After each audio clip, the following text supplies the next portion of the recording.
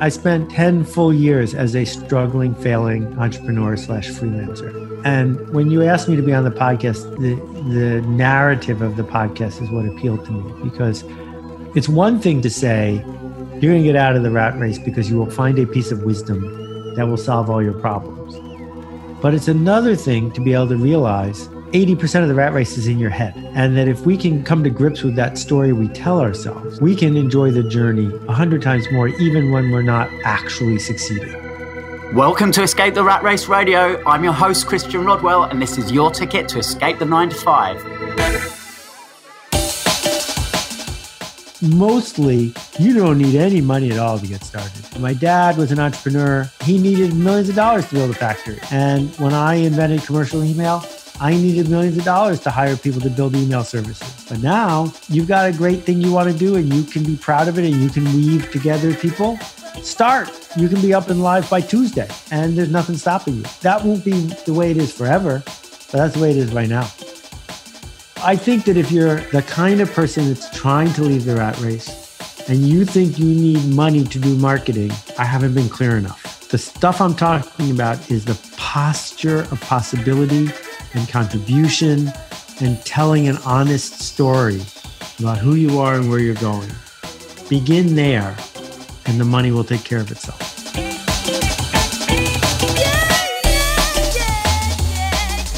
Welcome, escapees. It's Christian Rodwell here, and today I am speaking with the world's most influential business blogger and consistently one of the 25 most widely read bloggers in the English language, Mr. Seth Godin. Now, Seth is an entrepreneur, best-selling author and speaker, and in addition to launching one of the most popular blogs in the world, he's written 18 best-selling books, including The Dip, Linchpin, Purple Cow, Tribes, and his latest release, This Is Marketing, which is out now. Now, Seth started sending commercial email that isn't spam back in 1991 when most people didn't even have an email address. And by focusing on everything from effective marketing and leadership to the spread of ideas and changing everything, Seth has been able to motivate and inspire millions of people around the world. In 2013, Seth was just one of 3 professionals inducted into the Direct Marketing Hall of Fame. And in an astonishing turn of events, in May 2018, he was inducted into the Marketing Hall of Fame as well. And he might just be the only person in both. So, 18 bestsellers as an official author, over 7,000 blog posts. He's spoken in front of over 3 million people, and he has over 374,000 likes on his Facebook page. Let's not wait around any longer, and let's head over to my conversation with Seth Godin. So welcome, Seth, to Escape the Rat Race Radio. How are you today? I'm fantastic. Thank you for having me. Thanks for doing this show. Oh, you're very welcome. And where in the world are you right now? I'm outside of New York City in a little town called Hastings-on-Hudson, New York, right near the Hudson River, which is actually a fjord, brackish water that goes in and out of the Atlantic Ocean. Awesome stuff. Now, Seth, obviously you are known worldwide. You have been in the game, shall we say, of marketing and helping entrepreneurs for a number of years now, many successful books. But for those that perhaps don't know so much about you, would you mind giving us your 30-second elevator pitch? Well, no one ever bought anything on an elevator. So how about this? I came up from the business side. I worked at a fast-growing software company in the early 80s, and I've been in the book business and a teacher since then, since 86. I helped invent parts of the internet. I wrote a book called Permission Marketing. I write one of the most popular blogs in the world at Seth.blog. And my 19th book is coming out right now. It's called This Is Marketing. And it's about making the change you seek to make in the world. Great stuff. And we're really talking to aspiring entrepreneurs today, and most of them will be at the early stage of launching their businesses and perhaps not even quite figured it out at all. I'd really love to know, Seth, what's your definition of an entrepreneur? Let's start with what it's not. It's not a freelancer. Freelancers get paid when we work, either by the hour or by the project. And entrepreneurs are different. Entrepreneurs are on the hook to build something much bigger than themselves, something they can sell, something that they can pay off their investors from. And if you are a freelancer, but you think you're an entrepreneur, you're going to be stressed out of your mind. Because every time you have work to get done, you'll hire yourself to do it because you're the best qualified and cheapest person available. But if you keep hiring yourself to do the work, then you won't be doing any of the work necessary to be the entrepreneur. So I used to be an entrepreneur. I've built companies, I've sold them, but I like the life of a freelancer better. And so if I'm going to add any value in the beginning of this podcast, it's to help some of your listeners realize they're actually freelancers and there's nothing wrong with that. Yeah. And in your experience, Seth, what are some of the common challenges that people have when they decide that they want to start a business? They're passionate, they've got an idea. What are some of the pitfalls that they encounter often in those early days? Okay, so let's make a quick list. The number one, thinking you need an original idea. You don't. Number two, thinking that you need to serve a very large market. You don't. That in the book, This is Marketing, I talk a lot about picking the smallest viable market, not the biggest one. If you pick a small market that you are committed to, that you're on the hook to, you're much more likely to make extraordinary products and services. And then I guess the third big pitfall is not acknowledging your fear. Your fear is what's going to sabotage you. Your fear is what's going to make you either think too big or too small, either go too fast or too slow, as a way of sabotaging yourself before you get to the point where it might not work. Yeah, we talk about fear a lot on the podcast and within the group, Seth. And I think personally, the only way to overcome fear is simply by doing it and just stretching that comfort zone. Do you have anything to add to that? Yeah, I don't think you can overcome the fear. I think you can learn to live with it. I think you can dance with it. I think you can use it as a compass. So if you find yourself facing off head to head with the fear, trying to talk it down, and you find yourself asking your friends and advisors for reassurance, you're trapped because there's no amount of reassurance that's helpful. Reassurance is futile. That instead what you need to know is this might not work. In fact, it's probably not going to work, but I'm going to do it anyway. And here's why. And do you have any statistics? We see a lot thrown around about, the success rate of business owners and entrepreneurs. I mean, just from your real life experience, what's the balance of those that make it and those that don't? Well, I would say 87% of all statistics are made up. And after that, I would say that what you really need to worry about is not failing. It's almost succeeding, because most small business people almost succeed, meaning you're getting enough revenue and enough feedback to stay in the game, but not to be happy with it. And it's that horrible middle ground that eats us alive. A fast failure is fine. We can handle that. A big success is wonderful. We can handle that. But when you're in that middle grind, you have to be really clear about what your boundaries are. Because if you're not, you're just going to get swallowed by it. Yeah, great. And I guess that's really the essence of true marketing, isn't it? Is understanding how to position yourself. And we're going to dive into some of that in a moment, Seth. But I'd just like to rewind you back. Was there ever a time when you would say yourself, you were stuck in a rat race, trading time for money and really not feeling like you were fulfilling your potential each day? Oh, I would say more than half my life. I spent 10 full years as a struggling, failing entrepreneur / freelancer, underwater, doubting myself and really trapped. And, when you asked me to be on the podcast, the narrative of the podcast is what appealed to me, because it's one thing to say you're going to get out of the rat race because you will find a piece of wisdom that will solve all your problems. But it's another thing to be able to realize 80% of the rat race is in your head. And that if we can come to grips with that story we tell ourselves, we can enjoy the journey 100 times more, even when we're not actually succeeding. Because what a privilege it is to be able to do these things we do.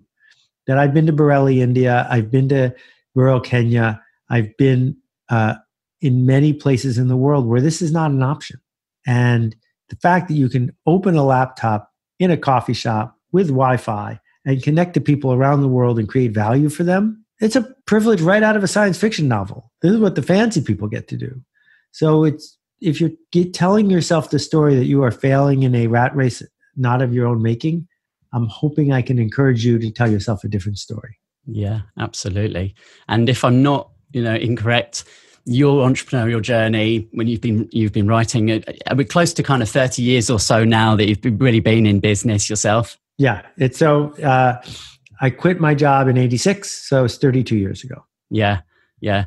And was there a defining moment when you quit your job? Was there something, did you have that, I can't take it anymore type thing that's... I had the opposite. I wanted to work there for the rest of my life. Yeah. It was all of the fun part of creating with none of the personal responsibility of the P&L. But the company was in Boston and I was getting married and my wife said, we're moving to New York. So there you go. It all worked out okay, but it wasn't take this job and shove it. It was, I love this work. How do I replicate this environment for the rest of my life? Yeah. And at that point, Seth, did you have any future vision of goals, of really kind of setting yourself something to go out and reach? Or has that just evolved step by step along the way? I had two goals.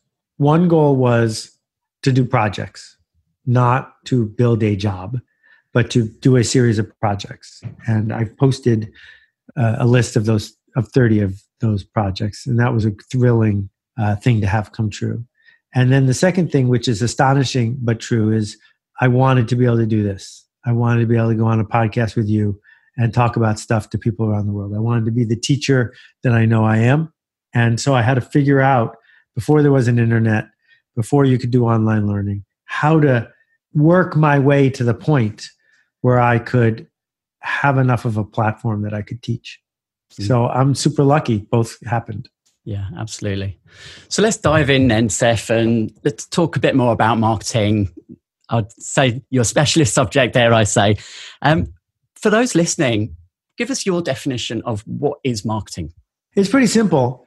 Marketing is work that matters for people who care. It's making a change happen in the world that you are proud of. And the essence of marketing is one sentence, which is people like us do things like this.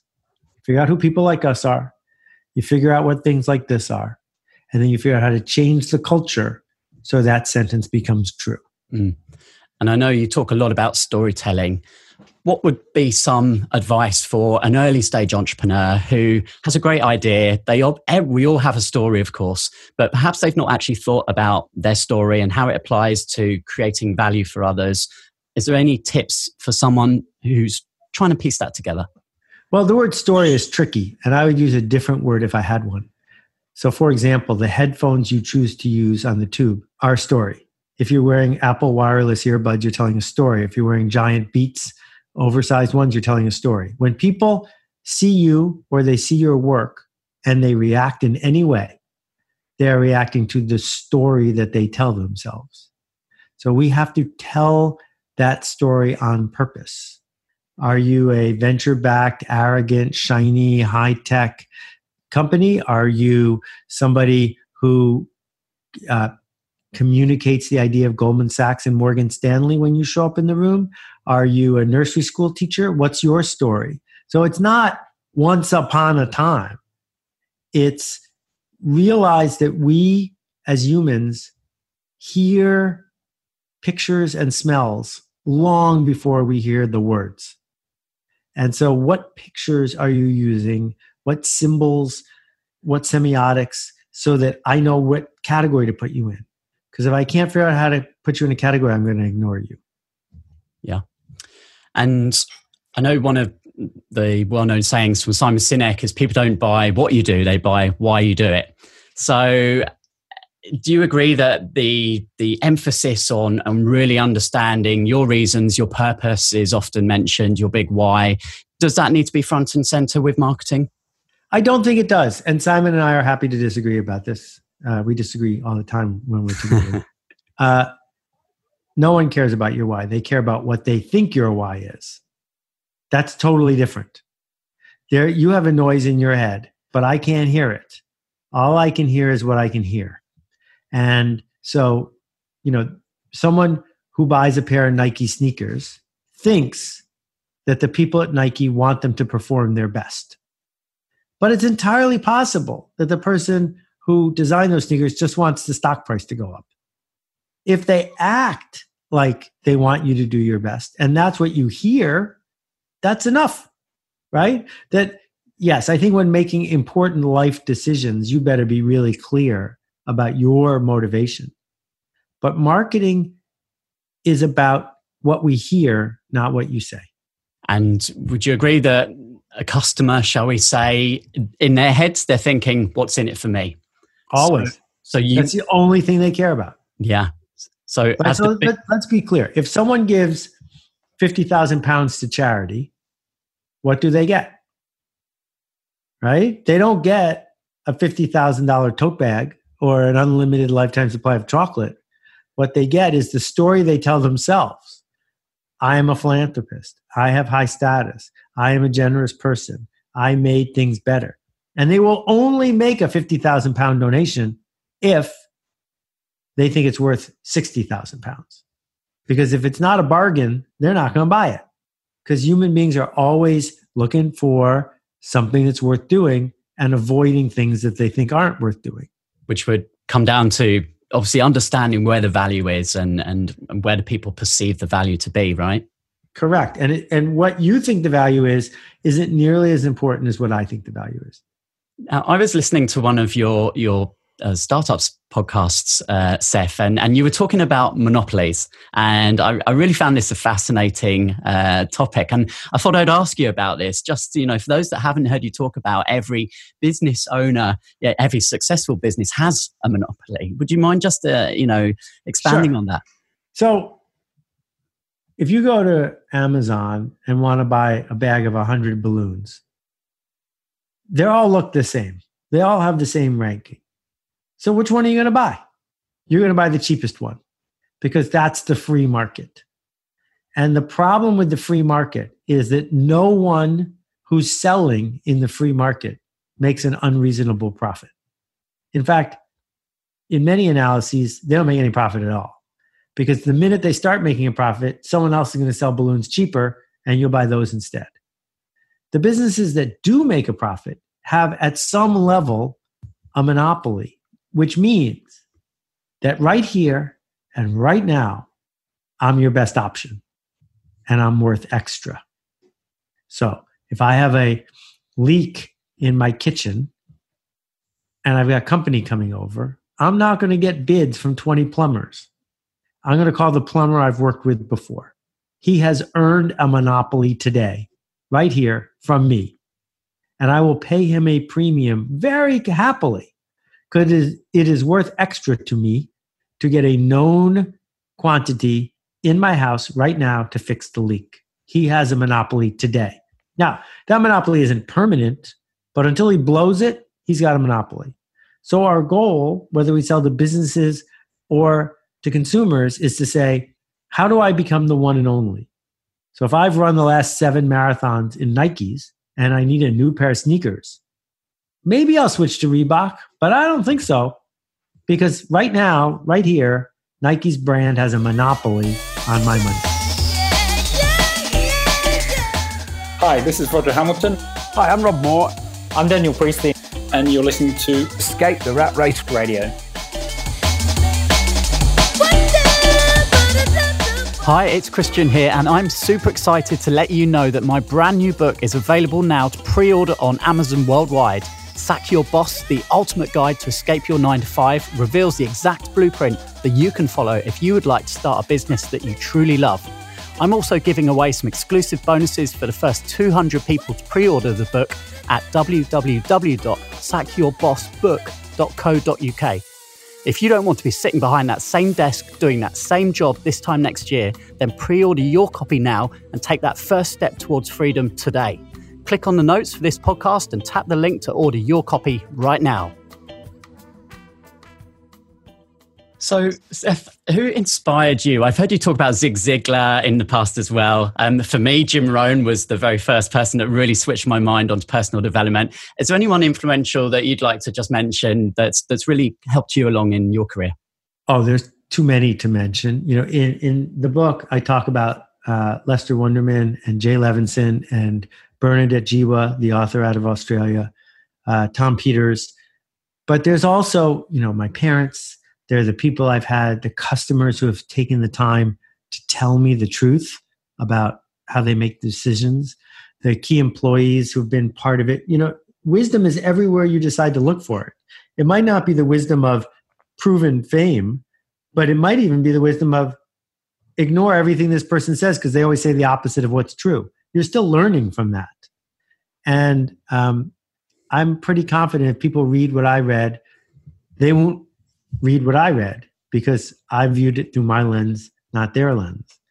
But it's also clear that we now, each of us has more access to more information than ever before. And if you're not absorbing it, then shame on you. You know, the marketing seminar, the online course we run, 6,000 people have taken it, which is thrilling. But why isn't it 600,000 people? Wait, I don't know. Should I pay $400 for this? It might not work. And if we prove to them it does work, the truthful answer is I shouldn't take this because it might work. Because if it works, I will change. And if it changes, that's uncertain. And I'd rather not be uncertain. So goodbye. Mm. And that fear that we all have, it's really getting in the way of what we could be creating. Mm. So with the marketing workshop there, also with the example about the monopolies, would you say now it's so important to have trust built through testimonials, reviews? It seems to be the first place people look is, what are the reviews? Is this someone that I can trust? Well, everybody, Aretha Franklin, To Kill a Mockingbird, Harry Potter, Star Wars, they all have negative reviews. So people have been trained that the reviews aren't actually what you would experience. They're just more noise. And often when people go to the reviews, they are looking for confirmation of what they already believe, not new information. So I'm not sure it's putting up testimonials and getting reviews that matter as much as it is so delighting and overwhelming the people you serve that they can't help but grab somebody and bring them into the circle. And they're not doing it to repay you. They're doing it because their life will get better if they spread the word about you. And that's not done by making average stuff and then working hard to get reviews. It's done by making stuff that just naturally gets reviews. And with technology as fast moving as it is these days, and almost an obsession with automating the whole process, do you see that as something that is an early mistake for many business owners, that they just want to be so hands off with the business that they forget some of those organic, fundamentals?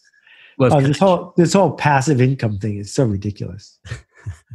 How about active income? How about active income as a result of extraordinary care and effort? That you're never going to out Amazon. You can't make shopping faster than one click. You can't make delivery easier than one day. You can't make prices lower than theirs. So they won. They won that.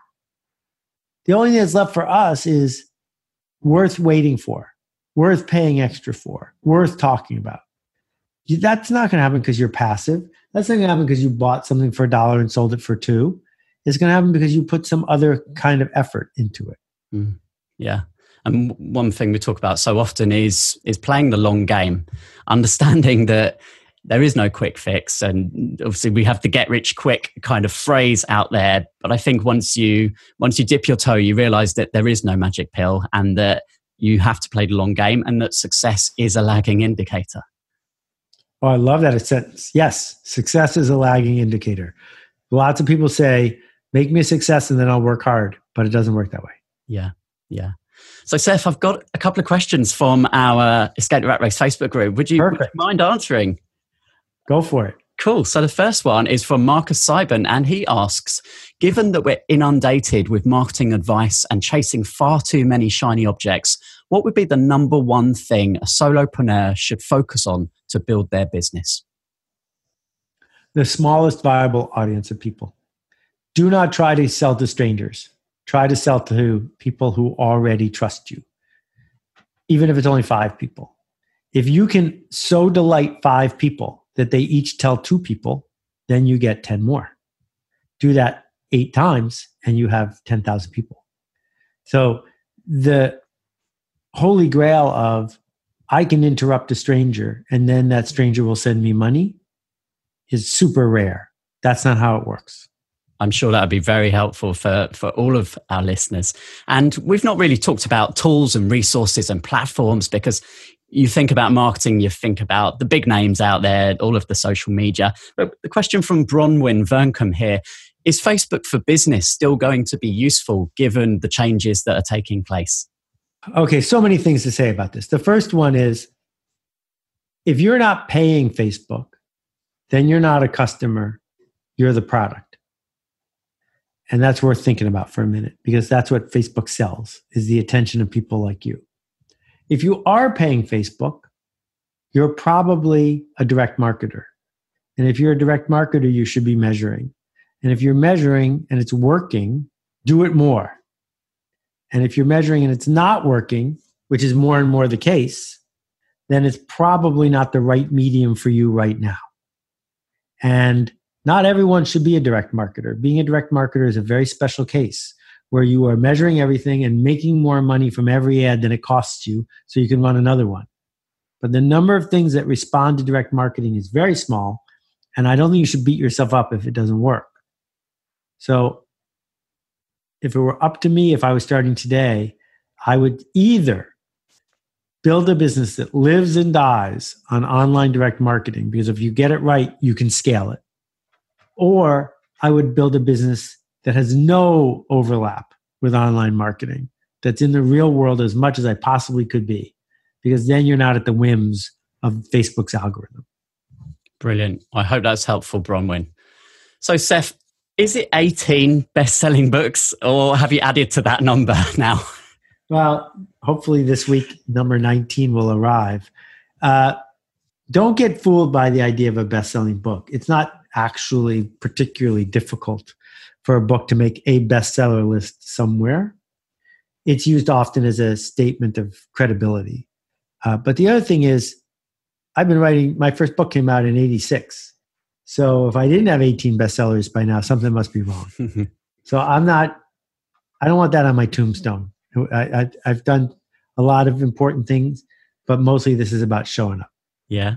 What, may I ask, what would you have on your tomb? What would you be proud of? Well, the clever answer is either I told you I was sick, or he lasted a lot longer than anyone expected. But mostly, I would like to be judged by what the people who learn from my students do, because I am trying very hard to spread a big basket of ideas, and I am lucky enough to be able to teach 1 million people a day. But those people are the ones who are taking that work to the world. And I could not be more proud of what I see people building. Yeah. And that believer in the ripple effect of, putting it out there and just letting it spread far and wide. Yeah.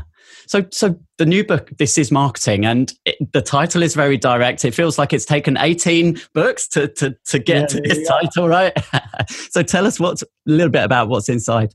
I used all of the letters of the alphabet. I didn't use X as many times as I expected, but all 26 letters are there. And the idea of the book is to help people understand that marketing is not interruption, it's not scammy, it's not scummy, it's not spam, and it's not advertising.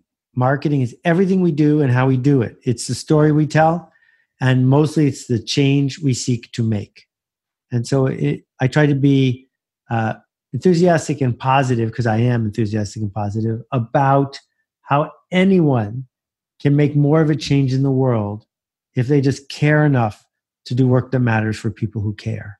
So it's not a tactical book. It doesn't say you should tweet on Thursday afternoons. It's a book about the philosophy behind what it takes to make a difference. Fantastic. Now, I know you're probably only really about halfway through your entrepreneurial journey, Seth, but how would you describe the journey so far? Has it been enjoyable, and does it get easier or more difficult? It's been thrilling. The lows have been extremely low because it's on me to be able to turn to my employees and say, I don't know if we're going to be able to make payroll tomorrow, is very hard. Does it get easier? By old measures, it gets much, much easier, because now I don't have to worry about making payroll because I have a tiny little team. But that requires me to make up new rules.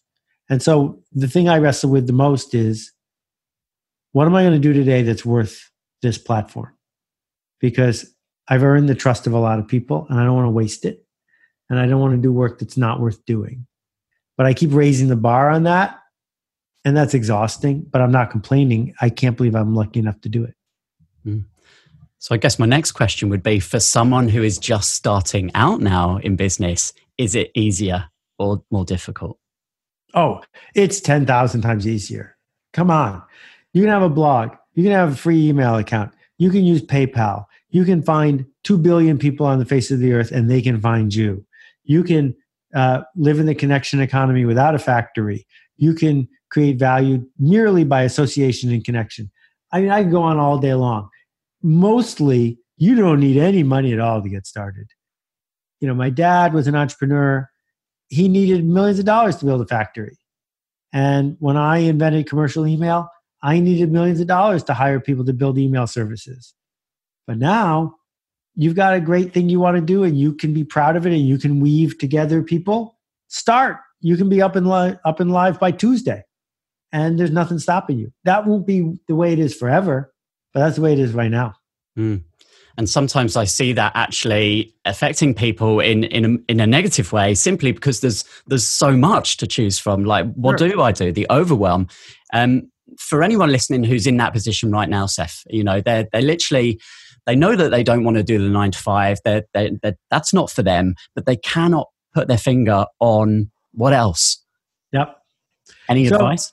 Do not come up with an original idea, copy an idea, but bring it to a group that's not being served, a small group. Create value for them. Do it again. Sooner or later, if you create enough value, people will stop you and say, will you do that for me? Here is some money. But we don't need any more ideas. We got plenty of ideas. There are people working on ideas who are well-funded. Don't bring us something original. Bring us something generous. Bring us something real. Bring us something we would miss if you didn't do it. Yeah, because I guess we all have our own circles, don't we? And I'm always curious by what's out there that I don't even know about that I would absolutely love, because there's so much. Exactly. And so go to Cleveland, find a business that's thriving in Cleveland, open a business just like that in Gloucester, open a business just like that for left-handed people, whatever it is. There's nothing wrong with stealing a business idea. There's something wrong with stealing people's words, stealing people's trademarks. You don't have to steal that. But the fundamental idea that you can help someone else create value, just go. Stop looking for perfect. Very good is good enough. Yeah.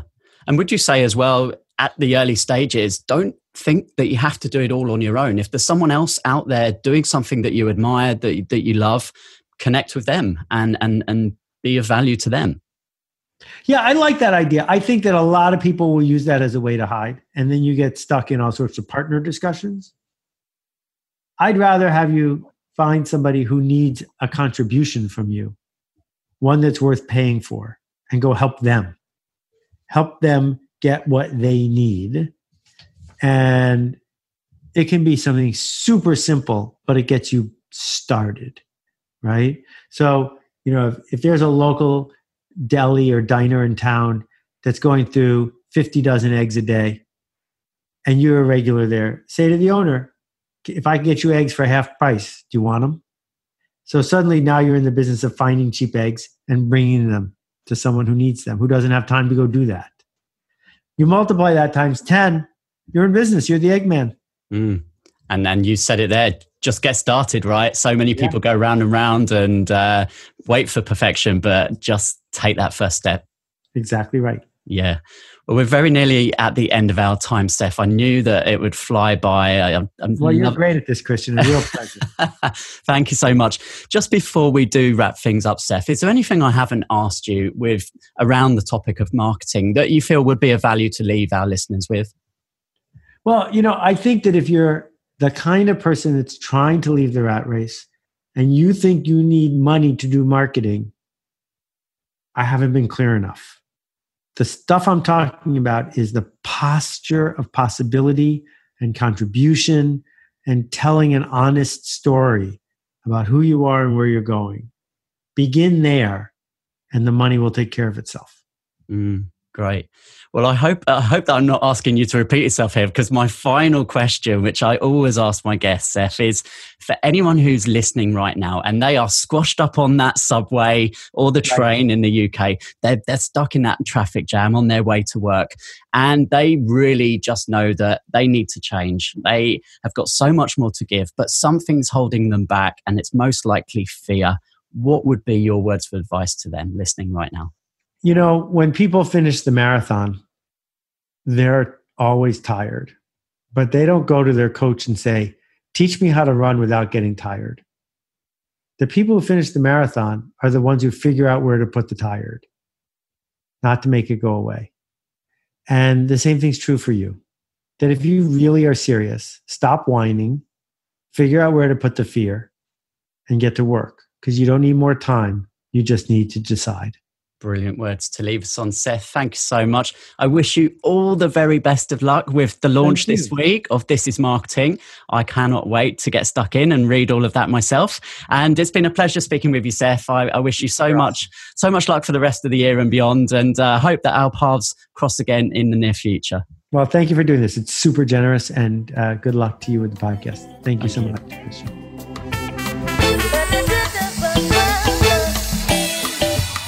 Well, I really hope you enjoyed listening to my conversation with Seth just now. And in true fashion, Seth cut through a lot of the fluff that we hear and see online around the topic of entrepreneurship and gave us his thoughts on what it takes to effectively communicate what you do with your tribe. Now, the big message that came through for me was that it doesn't matter how big your social media following is or how many people attend your events. What matters is the quality of the connections that you are building, and that they trust you to look after them and follow through on your promises by over-delivering and showing that you care. Now, I'd really love to hear what resonated strongly with you during our conversation today. And if you post your comments in the Escape the Rat Race private Facebook group, then I'll be sure to get back to you personally. You can join the group if you're not already a member by heading over to www.etrr.online/Facebook.